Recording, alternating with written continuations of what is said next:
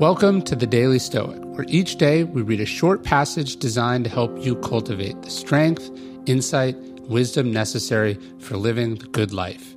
Each one of these passages is based on the 2,000-year-old philosophy that has guided some of history's greatest men and women. For more, you can visit us at dailystoic.com. How a Stoic thinks about sex.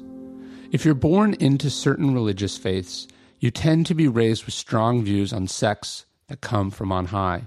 You're not supposed to have sex before marriage or do this or that because God wouldn't like it. How that entitles you to regulate what other people do is less clear, but we'll leave that to another discussion. And if God doesn't like it, well, that's the trouble.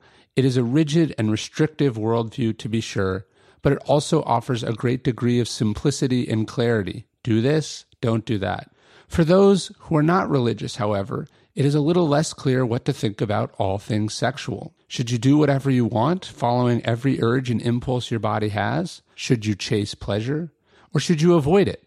What do you teach your children whose innocence you want to protect without being controlling or repressive?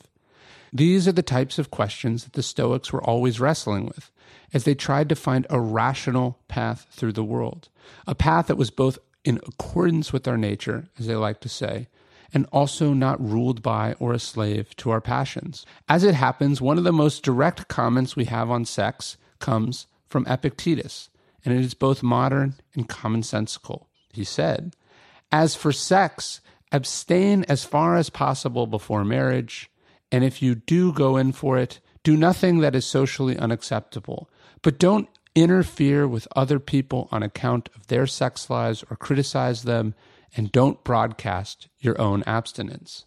Basically, try to be reasonable and mind your own business. Not a bad way to live. There's no reason in being a pleasure-hating moralist. That is its own passion anyway. There's not much to admire in the stories we hear from Greece and Rome about slaves and prostitution and pederasty either. Worse still are the hypocrites who say one thing and do another. Epictetus' formula is almost a perfect Aristotelian mean. Don't abstain and don't overdo.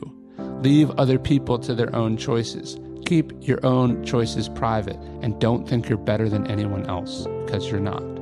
Please check out the Daily Stoic store, where we sell products that we ourselves use that are designed to take these Stoic lessons to the next level. Just go to dailystoic.com/store.